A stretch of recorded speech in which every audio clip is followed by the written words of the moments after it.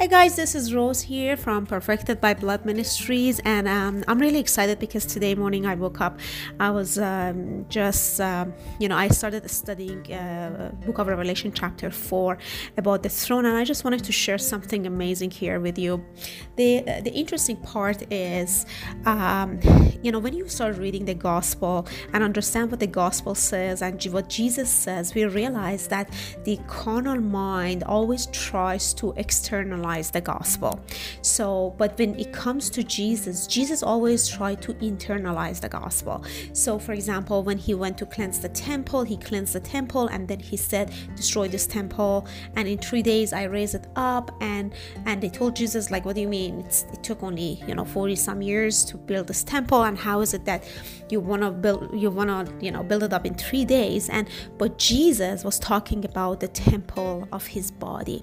So in the Old Testament, there was the temple out there, the temple that God gave the pattern to Moses and said, you need to make this according to the pattern that I showed you on the mountain. And when Moses went around and started building the temple, but it was according to that pattern. But when you come to the book of Hebrews chapter 10 says the law, and basically everything that was under the law, it was only the shadow of the good things to come. So if there was a temple under the law out there, basically brick and mortar temple, something physical and tangible, but it was referring to the temple of the body of Christ. So, and then even in Corinthians it says that we are the temple. Don't you know that your body is the temple of God? And even when man started, like in Genesis, he put the fig leaves, and now we come to the New Testament and it says, like, Jesus put on the Lord Jesus Christ. And then Jesus goes around and says, the kingdom of God is inside of you. And then he went around talking about the coming of the kingdom of God. But the carnal mind and the law-based mentality and the linear mindset always is trying to see things linearly and like out there. So when there was a coming of the kingdom, so we think it's out there somewhere, it's happening, and I call it the external gospel.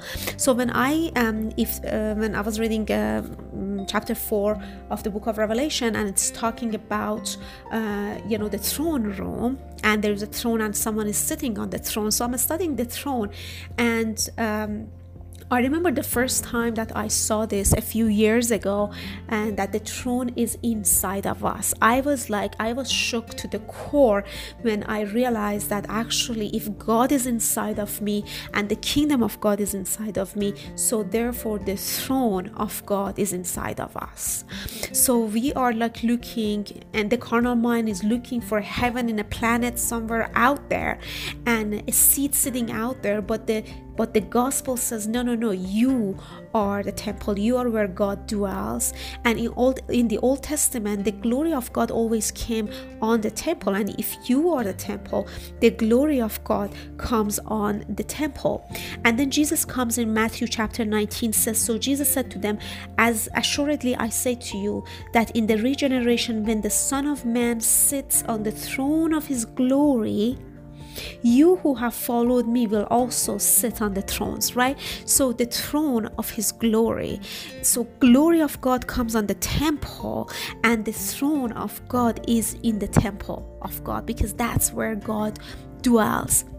So when I read the Gospels, if you want to read the Gospel, the true Gospel of Jesus Christ, you need to dive inside of you and discover everything in you. The greatest mystery of all time, as our brother Paul wrote it in Colossians chapter 1, that Christ in you is the hope of glory. So the outward coming of Christ, the outward temple, the outward sacrifice, the out there coming of the kingdom, they are all external gospel, and there are false gospel. There are gospels according to the shadow. It's another gospel, the gospel that is according to another flesh, basically. But when you come to the place, you realize that yes, Jesus is coming, but he comes in his full glory, power, and authority, and he comes with his body. the church. You are the body of Christ, and we need to settle this. Those are not nice things that Jesus said. Oh, so nice. You are the city. Oh yeah, Jesus said it so nicely.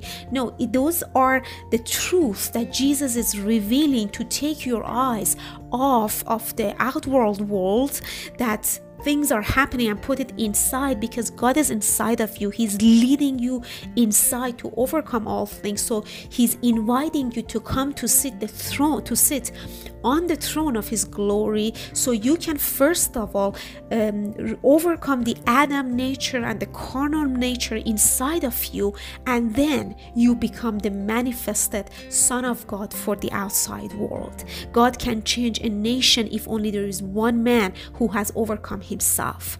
And now we just need to understand that through the life of Jesus, his sinless life, his sonship walk, his death, burial, resurrection, God in man overcame sin, limitation, death, hell, grave. And God in man overcame all of those in Jesus Christ. And now this is the story of us, that God wants to overcome death, hell, sin, and everything that is from the darkness. He wants to overcome in man again inside of us. And no matter how much you clean the outside world, if there is still evil found in the heart of man, the world is not changed. So this is the truth of the gospel. Jesus didn't come just to fix things in the world. He came to resurrect the Christ inside every single one of us. So, and how do you discern between the truth of the true gospel and the false gospel? The true gospel refers to the Christ as the head and the body, and you are the body of Christ. If the true gospel refers to you as the temple, the true gospel refers to the coming of Jesus with his body, which is you. The true gospel internalizes every truth of who God is and his kingdom, and not the outside events of the world. And I want to tell you, God is waiting and inviting you to come to sit on the throne of his glory, so you can be the manifested Son of God on earth and be the light in the darkness of the world. The darkness will cover the earth, but the light has come in you, and you will be the city, the light of the world. And the Gentiles and those who are in darkness, they shall come to your kingdom. And there will be a gospel according to you, because you have lived, experienced, looked upon his face, and you know him in an intimate fellowship. And there will be a gospel, the good news of Jesus Christ according to you. So bless you, everyone. I hope this encourages you to move on and to believe in his work in you.